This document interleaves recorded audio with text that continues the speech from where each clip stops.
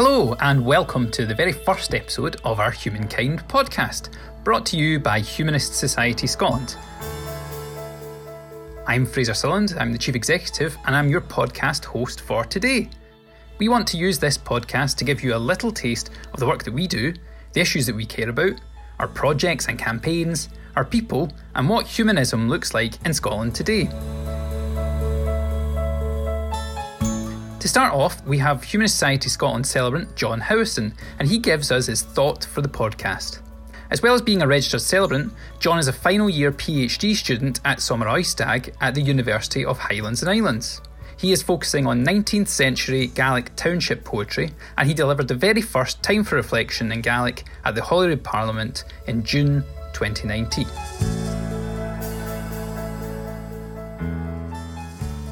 What do you call a fish with no eyes? That's one of my favourite jokes. I have to tell you that kids' jokes are always amongst my favourites, but jokes generally are good fun. It's what they're all about. But in a way, there's more to them too. When you think about it, they can be made up without being written down, they can be passed on by word of mouth, and then they can be performed face to face with everybody enjoying them together. In that sense, they're a kind of oral literature, a throwback to the days before our society had reading and writing. It's a strange kind of term, that, oral literature, isn't it? Since literature means stuff that's written, not stuff that's oral.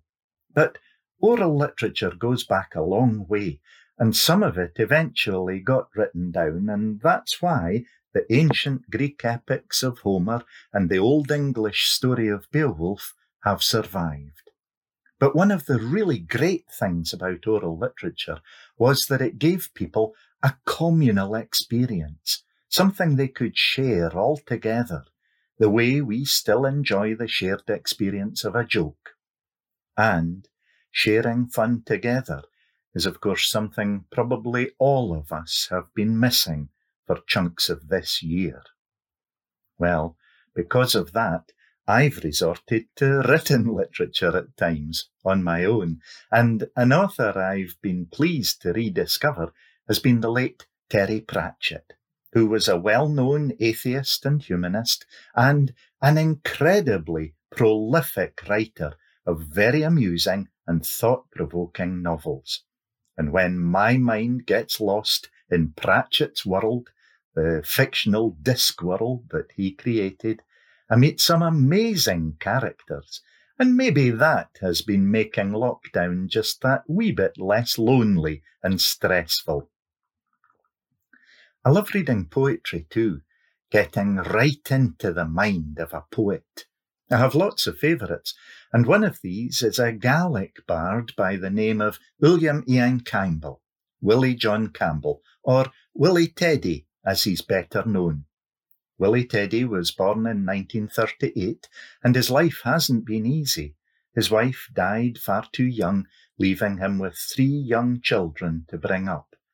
But in his poems, his sense of humour can still show through, like in this one. After several verses talking about how in all sorts of adversity it really helps if you can have a laugh, here's the last wee bit of a poem he made called Gian Gara, Have a Laugh. Gian Gara, na big orst sanare, Kert ganan skahan, Gian Gara. Now, in case you don't have the Gaelic, that means have a laugh, don't be embarrassed, look in the mirror and have a laugh. That was John Howison there. Next up, we have a conversation between our chair, Professor Maggie Kinloch, and Amy Coulshaw, our new recruit to our volunteer team and Maggie's niece. Hello, Auntie Maggie. Thank you for joining me. Thank you very much for asking. So we're just here to talk about humanism today, and I was wondering, how did you first become involved or really hear about humanism? The first time I ever became aware of humanism was about 15 years ago, and I went to my friend's mum's funeral, and it was a humanist funeral, and I'd never been to such a thing. And it really connected with me. It really celebrated the life of a fabulous woman because I'd known her for a long time. And I just thought, oh, that's really interesting. So then when I went home, I started to look at ways of finding out more about this thing called humanism, and I did a bit of reading. And then over the years, I started to realise that actually everything that was humanist was how I thought. And I suddenly realised that over all the years when I've, explored different kind of belief systems and stuff, and nothing had quite connected, suddenly I realised that's what I was. I was a humanist. And also when I read a thing called the Amsterdam Declaration, which I don't know if you've read it, but I would urge you to read it. It's absolutely the essence of what humanism is and what it stands for. When I read that, I just went, yeah, that totally speaks to me. You think that helps you understand why, or what the benefits are of identifying as a humanist? I mean, in a funny way, life's just made a lot more sense to me, and I make a lot more sense to my friends and colleagues since I started to say, oh, I'm a humanist. I wasn't just a person who thought in the way I thought or who felt what I felt and I was just on my own. I realised that there are an awful lot of other people all over the world that think this way and that don't believe in a God, and yet we believe in many things that people who believe in a God would believe in. We just don't believe in a supernatural being who controls our life. We believe that we are responsible for our life and for our actions. And being able to realise that I'm part of that global community has been fantastic. It's really helped me make sense of an awful lot of stuff.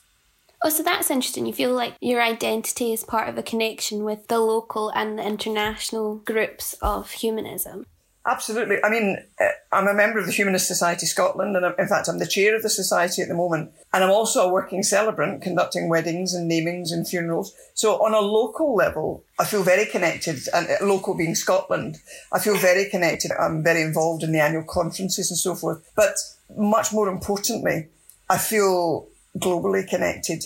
And so some of the things that human beings across the world are dealing with, blasphemy laws and so forth, which we in Scotland have been dealing with and still are, but until recently it was slow progress. We suddenly feel we're getting there. But all of these things that people across the world are dealing with, we're dealing with in Scotland, and I'm part of that across the world and in Scotland. So it feels like I'm doing something useful that goes beyond just me, Yeah, and I suppose that kind of ties in with why young people are kind of interested and involved. Well, I think you've put your finger on it actually, Amy, because more and more I'm finding young people are really interested and really fascinated and want to know more. And that was something I wanted to ask you, really. I mean, what is it about humanism that makes you want to know more about it? I think that there's an inherent morality in humanism which opens conversations about what it means to have a core belief in a system that's advocating, what is it? Advocating human rights. And I get that actually, because there's something about the way the world and orthodox systems work that don't like to be agitated against. They don't like to be disrupted. But actually humanism is about disrupting and is about questioning and it is about saying, there are things that are not right in our world, and as human beings, let's work together to try to change them. Do you think that's what you've learned as being a celebrant and the chair of the Humanist Society Scotland? Or partly, in every single moment that I'm involved as a celebrant, I learn so much from human beings. And by being chair of the society, of course, I'm very involved in the strategic thinking, and we're planning, for example, a major international conference in 2022, which we will lead, and it will be held in Glasgow, and we're doing in collaboration with other organisations. And realising that we have that responsibility as individuals and as the Scottish society to play our part globally and to bring the world here, to Scotland and say, look, this is how we think, and let's all talk to each other and learn how you think and how you've addressed some of these things in your own countries. So yeah, it's a marvellous opportunity to learn just by being engaged with Humanist Society Scotland. Thank you very much for joining me today. Cheers, Amy. Bye. Take care. Bye.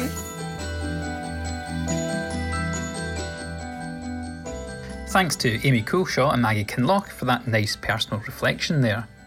Moving on from thoughts to facts, Brian Ego of the Glasgow Skeptics Group explains to us why we aren't going to catch coronavirus from our 5G phones. Today, I'm going to be talking about the dangers of 5G. Are you sitting comfortably? Then let's begin. In 1889, the first wave of Russian flu worked its way around the world, killing over 1 million people. The European edition of the New York Herald at the time ran an item suggesting that electric light was somehow responsible for a global influenza outbreak. After all, quote, the disease has raged chiefly in towns where electric light is in common use. Does that sound familiar? It shows a worrying tendency in some people to look for a scapegoat, and the current bogeyman we have in the COVID-19 era is 5G. So if you're feeling scared at all, here are the top 5 reasons why 5G is safe, courtesy of Sean Slater, my counterpart from Edinburgh Skeptics. Number 1. 5th generation mobiles still use radio waves in the same frequency band as the first 4 generations. TV, broadcasts, satellites, and many other communication devices as well. The only difference is how those waves are processed and used. Number 2. We've understood electromagnetic waves and their different effects on biology for over 100 years. Radio waves use what is called non-ionizing radiation, which does not carry enough energy to change atoms and thus damage cells or tissue. Number 3. Radio waves can cause localized heating. It's what your microwave does, but only at very high power levels. Your microwave uses 500 to 700 watts of power. Your phone uses about 1 watt. Think of this as well. Television masts often put out hundreds of thousands of watts of power. Why are campaigners not demanding they be shut down? Number 4. 5G is as much about marketing as it is about technology. The tech has been advancing constantly, step by step, for 30 years and is conveniently broken down into generations. Though there are specific tech advances at each point, they come as much from the increase in computing power as much as anything else. Number 5. New techniques are planned to increase coverage and to use slightly higher frequency radio waves, but still well within safety levels. More masts are needed simply because the power output is so low, the signal is too weak to travel any significant distance. Thanks for that, Sean. So, there's really nothing to be scared of, particularly when you compare it to other things. For example, the amount of energy we get from the sun in the form of electromagnetic waves is thousands of times more powerful than any exposure we get from 5G and is actually dangerous. So when conspiracy theorists ask what demonstrates 5G is safe, they are being disingenuous. 5G is not a single thing. There's a lot to be scared about right now, but 5G isn't one of them. Stay safe and stay skeptical. Thanks to Brian for giving us the facts there. Humanism is a worldwide movement, so we asked Chief Executive of Humanists International, Gary McClelland, to share his thoughts on the importance of Humanist Society Scotland's contribution to international work. Hello, my name is Gary McClelland and I'm the Chief Executive of Humanists International. Before I started this role, I worked for Humanist Society Scotland for 3 years.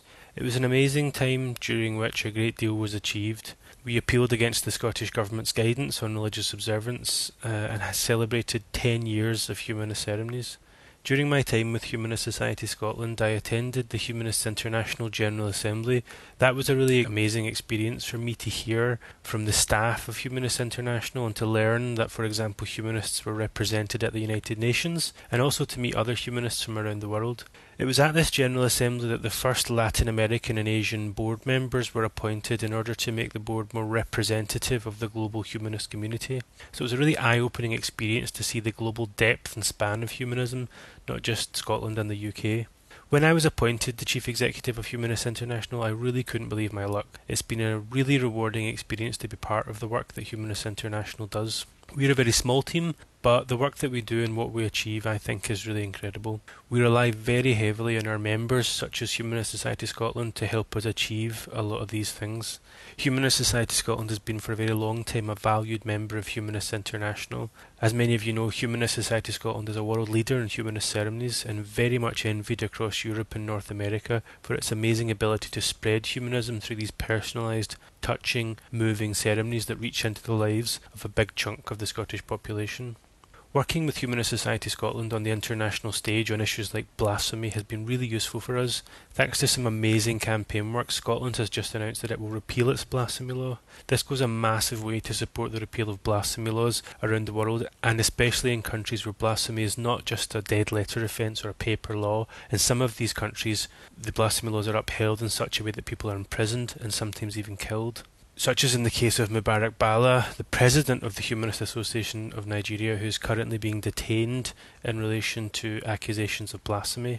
Mubarak was originally detained in 2014 at the behest of his family for being an atheist and placed against his will in a psychiatric facility. At that time, we worked with other humanist organisations across the world to lead an international campaign to raise awareness of his situation and really shine a spotlight on an extrajudicial detainment of somebody who had not committed a crime. Thankfully, in 2014, he was released later on in the year.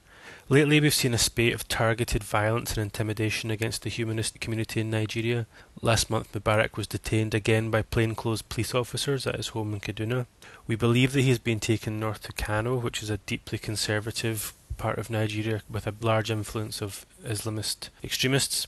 By utilising the relationship between humanist organisations and their governments, such as Humanist Society Scotland's relationship with the Scottish Government, we are able to raise awareness of Bala's case and use those diplomatic channels to put pressure on governments and international associations to begin to work towards his release.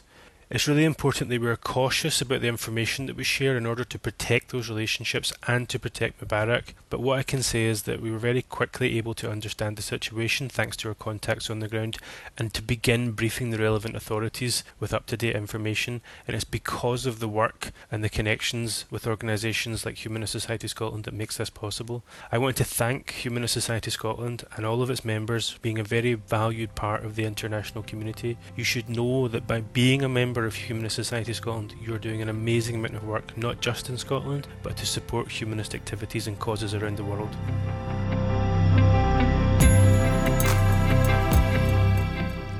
Great to hear about all the work that Humanist International are involved in from Gary McClelland there.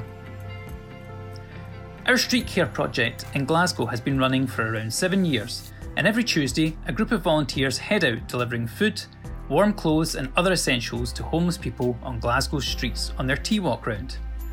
Lockdown restrictions have meant that our volunteers have had to change the way they work, but it's not stopped them providing whatever help and support that they can to homeless people in Glasgow. Join our volunteers Paul and Kathy Miller on their tea walk this week. Hi there, I'm Paul Miller. I'm part of the Glasgow Tea Walk. We're out in the streets of Glasgow this Wednesday night. I am driving around Merchant City with my lovely wife Catherine. Hiya!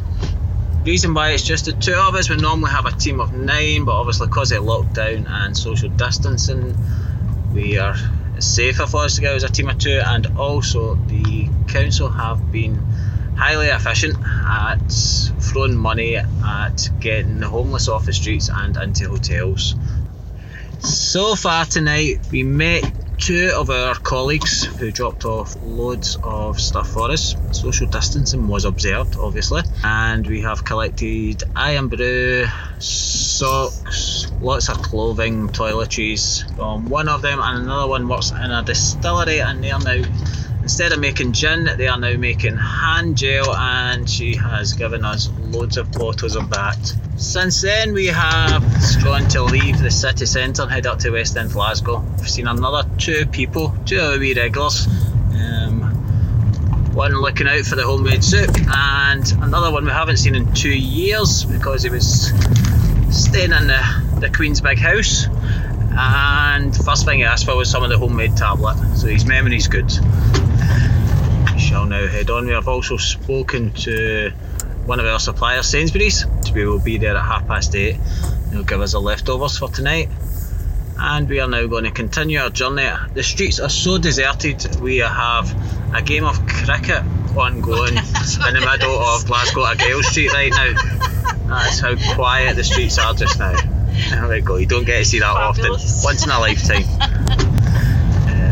We are now going to head up the West End of Glasgow and see who's up there. Hey, back in the car, helped another couple outside Glasgow Central Station.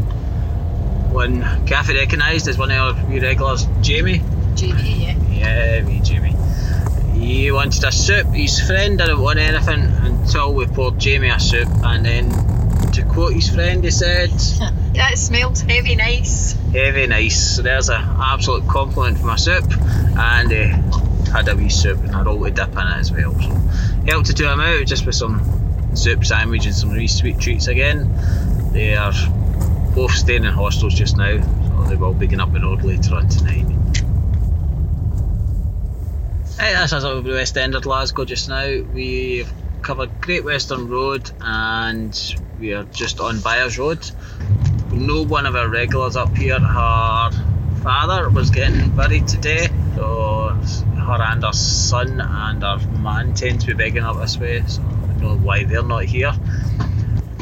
We are now going to head along Finnieston end of Glasgow, drive back towards Sainsbury's, do our pick-up, and then we'll head to the shelter drop-off. Right, that's us. The time is now just gone 8:30. We have picked up from Sainsbury's on Buchanan Street. We dropped all that off at one of the Glasgow shelters for homeless at the Gowrie. A couple of our colleagues, Linda, had already been. She dropped off stuff from Marks and Spencer's on Byers Road.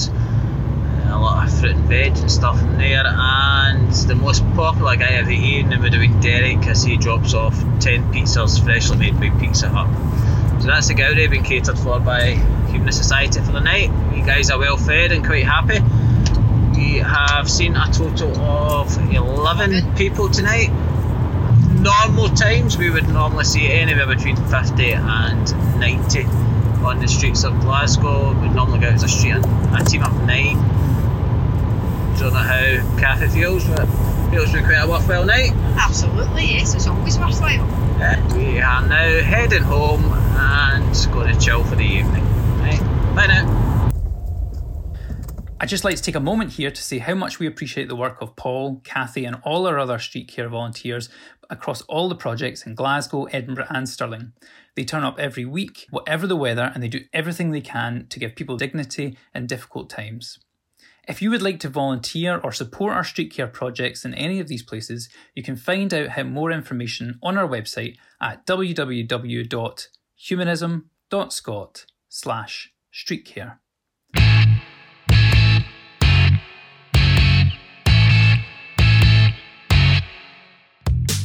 To finish up, we're going to have the first of our regular 5 fast questions slot for our podcast, and they're going to be asked by our communications manager, Kerry. And we will feature a different person associated with the Humanist Society in each podcast.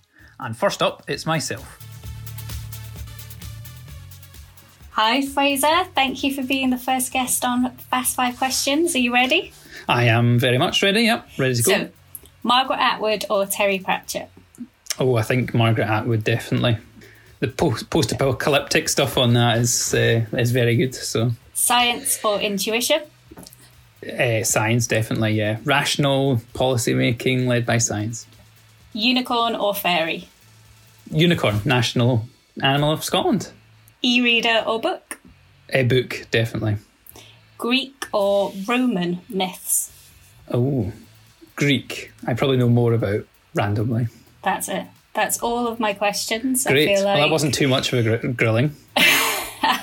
I'll send you your full psychological assessment in due course. Fantastic. So, who would you like to nominate as the next Fast 5 participant? Okay, I'm going to nominate one of our board members, and that's Jim Chalmers. And any particular reason why you chose Jim? I think Jim's got a load of interesting background story to how he became a trustee and his involvement in the society, and I'd be interested to see what his answer to some of these questions are as well. Excellent. So I look forward to speaking to Jim the next time, and thank you, Fraser.